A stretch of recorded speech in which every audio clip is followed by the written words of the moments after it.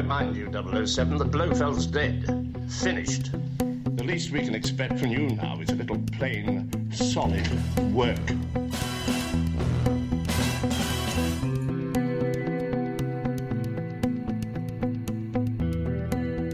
Welcome back to Lucky Minute 13 of the 007 Minute, where each and every other day we go over 1 minute of one of the best Connery-era James Bond movies, the 1971 Guy Hamilton-directed feature, Diamonds Are Forever. I'm one of your hosts, Jim O'Kane of TVDads.com. And I am host number 2, Mark Cerulli of Illuminar.tv. And once again, we have our special guest, the editor-in-chief of Cinematro Magazine, my old buddy, Lee Pfeiffer. How are you guys? Good to join you again. Doing great. Glad to have you back, Lee, as we go through this fascinating film. We're still out in the deserts of either South Africa or Nevada, depending on how you're looking at it, and they're throwing a dentist into a hole. It's like you say. We've discussed it before. Not to be too repetitive. This is a film that is beloved by some Bond fans, but not by others, because some of us felt that it was rather disappointing. They couldn't live up to the return of Sean Connery, and it's definitely a bit flabby script-wise and messy script-wise, but it is a fun film and has a lot of attributes to it. And it's the last official Sean Connery Bond movie. That's right, because his 1983 film, Diamonds, Never Say Never Again, is a remake of Thunderball and was not produced by Eon Productions, the official James Bond producers of all the other ones, other than the 1967 Casino Royale, which was another rights issue, so they made a comedy out of that. I always feel bad that it's not. Someday I will do a Casino Royale minute. That's the fascinating film. I love it, but I won't get off the track here. Yeah, we'll veer. I noticed that I do not know who the helicopter pilot is, but he's flying left seat with, as far as I can tell, nobody in the right. So I don't know. Did he actually fly in? Why is the door open? It's just there, I guess. Why is that other door open? That's what I'd like to know. I want to know is how did he get his headset off so fast? If you watch the pilot, the stunt guy actually landing the plane, there's a brief cut scene about second 18 with Wint and Kidd marching out, and we suddenly find the helicopter landed. The guy has somehow his headphones have disappeared, and he's pulled out a gun, and he's turned into a Hollywood actor. Yeah, it is. It's the magic of movies. All this setup, it seems more intriguing than, at least in my opinion, than it ever materializes in the rest of the film, because this is kind of interesting. All these people involved in this diamond smuggling network and everything, and it all pretty much goes south. The film just continues to go off in wacky directions as it goes on, and the central plot of this whole thing of diamond smuggling and everything takes second fiddle to some of the more outlandish aspects of the script. But yeah, now one of the things, I mean, we talk about this. We've already talked about how the script is a mess. But one of the things I'm trying to follow is we never get a scene where they've removed the diamonds from the box. And I'm trying to think. Well, what about inside the funeral parlor? Well, yeah, I mean that comes up later. But what I'm saying right here, this particular scenes that we've been watching this past week have been, we saw. Well, they have two boxes. Well, no. I mean, here they have one with obviously a bomboir in it, and then he stoops down and picks up another one before they go off into the sunset holding hands. That's where the switcheroo was then at the previous time. Unless you watch it over and over and over, you might miss it. And just think where they are now is probably a strip mall and a housing complex. There's probably little ranch houses up and down the hill. Although, we have visited several sites in the Nevada area, and they're still pretty much as it was. It's surprising how undeveloped Nevada remains. Nevada. Kill you. Excuse me. Nevada. Like I say, there's some sloppy work here, though, special effects, day for night and all of that. That's, of course, that was the technique of the time.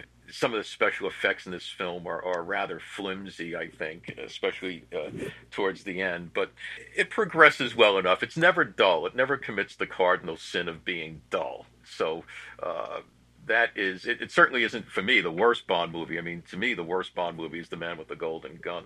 It's funny when you were talking about not being satisfied with diamonds. I felt that way when I left Man with the Golden Gun. Yeah, I felt That's awful. a Bond film? Oh, I thought it was terrible. Years later, I got to know Christopher Lee, and I was having lunch with him in London. He said to me, I just read something that you wrote about my Bond movie. This was, I don't know, maybe 10 years ago. I said, what? He said, you wrote that it's one of the worst Bond movies ever made. I said, I never said that, Christopher. I never wrote that. He said, yes, you did. I read it myself. I said, no, what I wrote was that it is the worst Bond movie.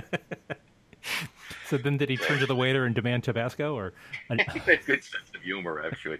But dry, but good sense of humor. Diamond, to me, is like, the first one that I kind of didn't like, but The Man with the Golden Gun was the first one that I really didn't like, and the only one whose merits I haven't warmed to in the intervening years. I can go back and watch almost any Bond film, even the silly ones, View to a Kill or Moonraker. I think there's enough good stuff in there to get me through it, but I can't watch Man with the Golden Gun.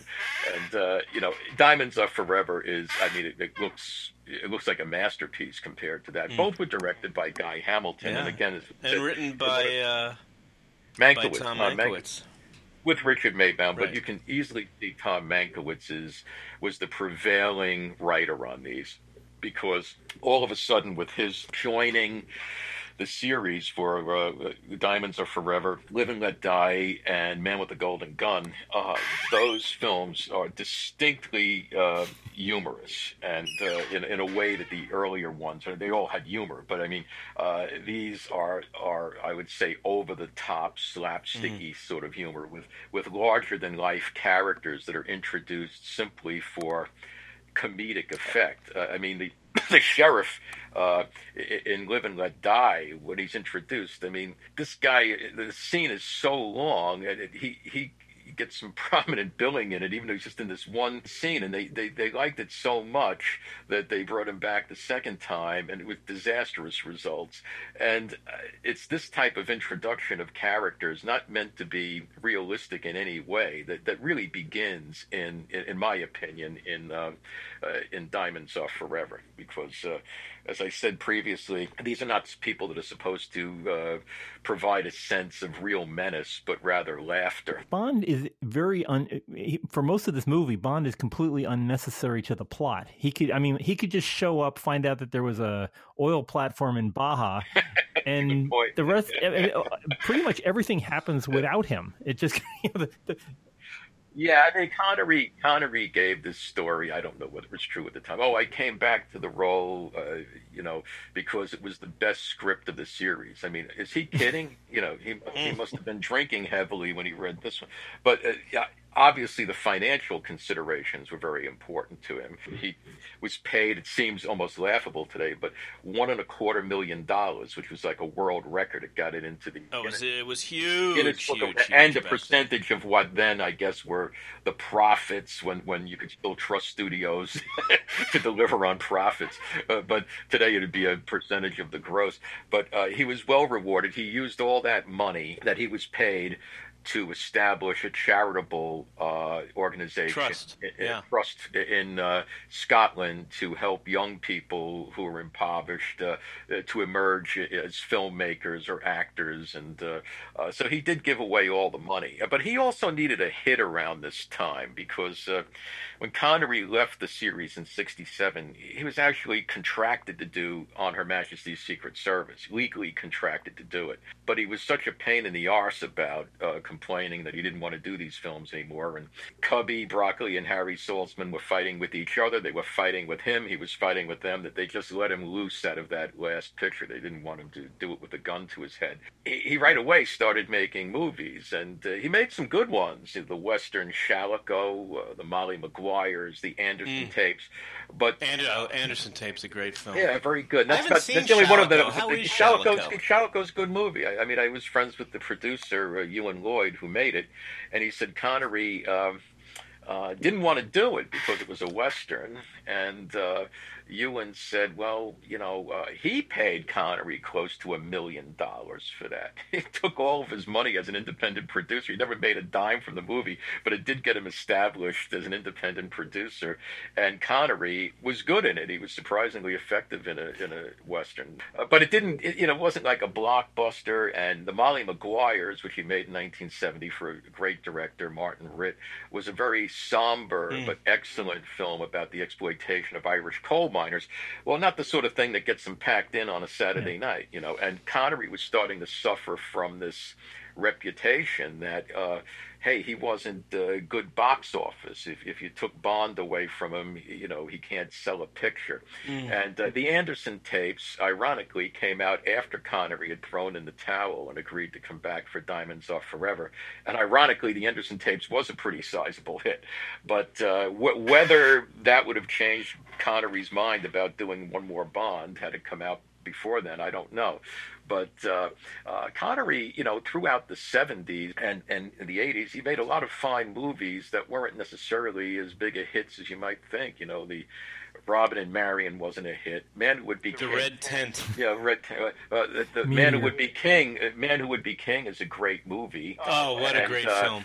It was a hit, but it wasn't like a colossal hit like it should have been. The Wind and the Lion's a really good movie. Didn't do all that well. So I mean, he suffered for a number of years cranking out really good movies without some of them getting the reception they deserved. So and he turned down the Thomas Crown Affair, right?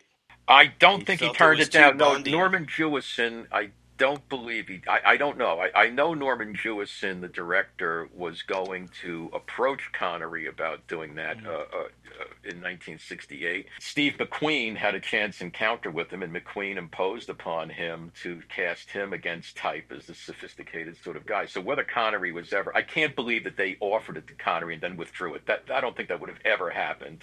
You wouldn't go back on the stature of a man of that stature. I don't think he was ever reproached for it. But Connery, suffice it to say, needed a hit. Diamonds Are Forever gave him that hit. It was a big hit. The previous film, On Her Majesty's Secret Service, was certainly not a bomb. It made a lot of money, but only about half of what a Connery film would make. So the interesting story is, I don't want to name drop here, but a friend of mine is David Picker, who was he was the head of production at United Artists when On Her Majesty's Secret Service came out, and they said, well, we've got to keep doing Bond, and we have to do something to get it back on track after George Lazenby left. And they signed John Gavin to be Bond. I mean, this was officially, announced. John Gavin was going to be Bond, an American actor. It would have been a terrible decision, I think, to have an American play Bond. And Picker couldn't get happy with it. He just said... I would have accepted it, but I had to give Connery one more shot. And he flew over to Spain at the time and played golf with Connery, because he said, if you want to do business with Connery, you play golf with him. And they came up with this thing where he says, okay, look, what is it that you want? And Connery said, I want the biggest salary ever offered, but I'm going to give it all away, which he did. And that's how Connery came back on this. So they tried to get him back for Live and Let Die. But he couldn't be persuaded a second time. How is it, Lee, how do you think that Broccoli is usually a pretty canny observer of how business goes? How is it that he didn't know that the public didn't just want James Bond movies? They wanted Sean Connery as James Bond. I mean, why would he have let him go and succeed? Even apart from he's hard to work with. Well, yeah, it was hard to work with. I mean, that was it. I mean, it was the money too. I heard that he found out that Dean Martin got a big upfront percentage on the Matt Helm movies, and he was furious because he wasn't getting those kind of deals. Well, I do know, Cubby told me that, he said, I don't really understand the animosity that came about with Connery towards him, because he said the guy Connery didn't like was Harry Saltzman. He said he really didn't like Harry Saltzman. And he said that when Connery agreed to come back for Diamonds Are Forever, it was a pretty tense situation. Guys had ended on a bad note 4 years before. And Connery, one of his demands to Cubby was that Harry couldn't be on the set. And Cubby said, yeah, the guy's my partner. He's producing the movie with me. That's not going to happen. And Connery was like, well, keep my interaction with him at a bare minimum. Apparently it went back to Dr. No, where, Connery was a nobody. They made him into a star. But he came from a very modest economic background, Connery. And Harry Saltzman supposedly had promised Connery a 200-pound wardrobe allowance that he never delivered on. And Connery's the kind of guy, if you give your word, you give your word. And he never got over that with Harry, the 200 pounds, and it really bothered him. And that set the course for not liking him. And by the time Thunderball was coming out, Playboy ran a very candid interview with Connery from the set of Thunderball. And Connery publicly said terrible things about Broccoli and Saltzman. They really did. And, Whoops. That he knew what he was doing when he said it, and that really caused tension. They did You Only Live Twice together in Japan, which was a very high-pressure situation. Connery was followed all over the place by the Japanese paparazzi, which really pissed him off. It was having an effect on his marriage. Connery had maybe the naive belief that he could be this gigantic superstar when he was on screen, but could still walk down the streets of London and New York and have his privacy, which wasn't going to happen, and he didn't deal with it very well. Ultimately, the pressures of Bond and everything did cause his marriage to disintegrate, and I don't think he had a bad time of it on Diamonds Are Forever, though. I never heard him complain much about that, because in order to get back, he had all the contracts written exactly the way he wanted them. Well, it was also the shooting schedule. Twice was like a 6 or 7 month shooting schedule. Yeah. And Connery said these things were taking longer, they were becoming more complicated, and he said they were becoming less interesting, they were more dependent on the gadgetry rather than the people. And he said he had built into this one a very severe penalty clause, that every day they went over budget, he would get... I think it was $10,000 a week is what I remember. Something like that. It was big money at the time. And he said very cynically one time years later, coincidentally, that's the only film that ended right on time. So I don't know whether that's true or not, I don't know. But he made some draconian demands on this, but it was well worth it. I mean, the movie cost, I think, about $7 million. And at the time, it grossed well over $100 million internationally. And when you think about it for those days, that's I don't think any movie today gets that kind of return on its investment, Oh, yeah. Did he get a piece of it, too? Did he have Yeah, he did. Okay. And I think in those days, agents would still demand a piece of the profits. Nobody does that anymore because there never are any profits. They'll probably show Star Wars. Losers, no matter what. Star Wars is still like $50 million in the red or something. Yeah. So we when Mark and I had done the airport minute, we found out that I can't imagine if he was upset about Matt Helm when he found out about Dean Martin and Burt Lancaster each getting $7 million as part of the back end of the deal. On which film? I'm sorry, what was it? On Airport, the 1970 film Airport. They each walked away with $7 million. You mean from the grosses and everything? They certainly weren't be paid. Right? Yeah, no, not the salary, but they had asked. I think they wound up getting something like 10% of the entire movie take. It was insane, and it was a surprise hit. It was a monster hit. Yeah, but Drifting. But I will say, I remember seeing it at Radio City. Standing online at Easter in 1970, and a lady I know just wrote a book about Radio City. She was the one who saved it from destruction back in the 80s, and she said the Airport was the most successful run they ever had of a movie at Radio City. I think it played there more weeks than any other film, Wow. So, I mean, Connery was, he was reading about all these grosses that people were getting, and he always felt exploited. He felt that he never got what he deserved for all these toys and games and everything that came out at the time, and the big Bond boom, and that always felt that he was being exploited in some way. Now, Cubby told me, he said... I was at Cubby's house one time, and he said, look at this newspaper. It came out. It was like the LA Times or something, and he had just won, Cubby had just won a libel suit against Connery for saying some terrible things about him in the paper. And he said, I don't even want the money. I'm giving it away. He said, but I don't know why this guy doesn't like me. He said, all I ever did was make him a multi-millionaire and make him internationally famous. So Cubby was kind of hurt about that, but they did reconcile. Everyone should watch the documentary, the feature-length documentary, Everything or Nothing, which came out 2012. There's some remarkable insights into the Connery-Cubby relationship there. But apparently when Cubby was not doing well, he was at his end, Connery did call him and they did reconcile, which is nice to know. You know, we're as we're getting to the end of this particular minute, we watched the most famous hand holding in the entire movie of Wint and Kidd holding hands as they skip off away from the exploding helicopter. Which, by the way, while we're just mentioning in passing, that was a pretty good helicopter explosion. The overlay of the optical explosion seemed to match quite well with the floor effect and the falling wreckage. Yeah. It's at the end during the battle scene where some of the helicopters being destroyed almost like painted on explosions. Yeah, so they don't. They're pretty horrific. But this one, it looks like they got all the pieces right. Mark, you had talked with Putter about the scene with they were holding hands. I think you had a story about. He kind of didn't feel comfortable doing it, and. It was in the script, and they did it, and back then it was, it was controversial. There weren't openly gay characters on screen that much back then, so he didn't feel comfortable. But Glover being the actor that he was perfectly able to deal with it. But I think he's made his peace with it now for sure. Hey, it was a good role for him. Yeah, really,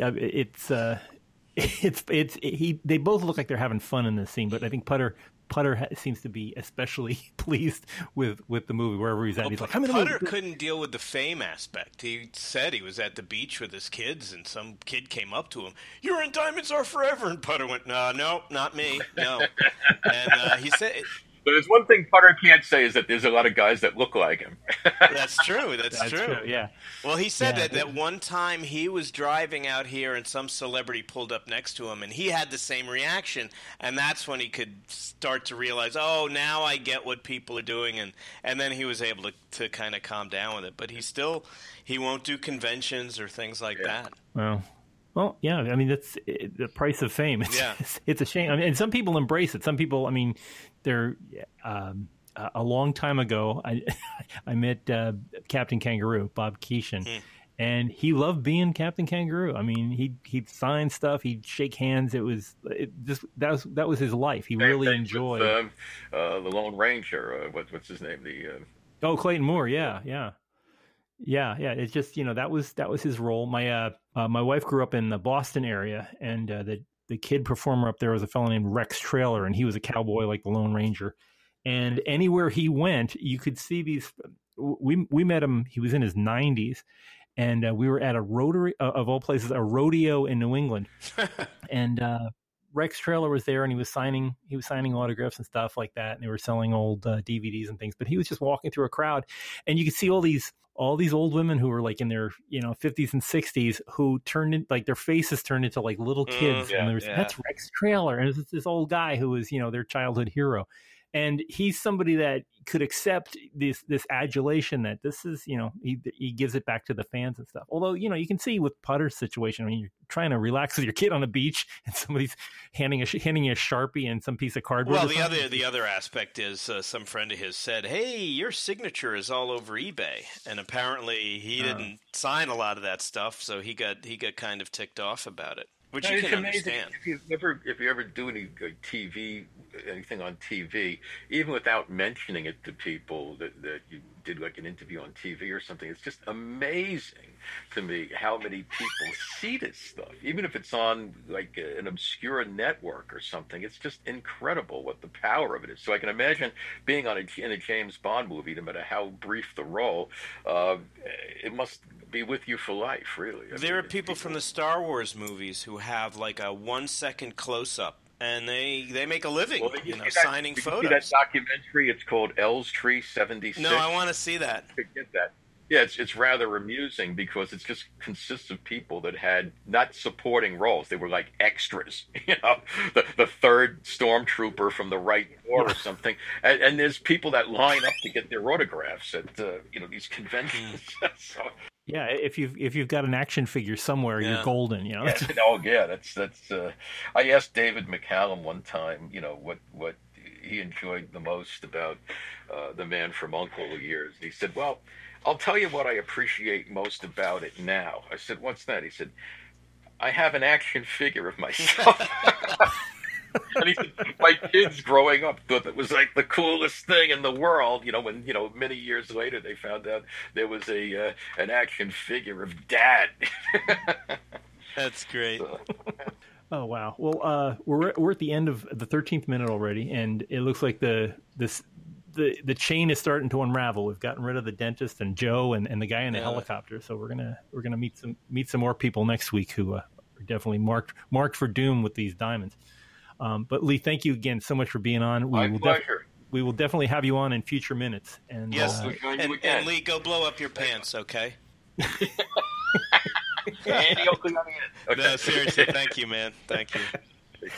Yeah. Okay, my pleasure. We will see you again. For folks listening in, please join us online all over the place. We are on Facebook.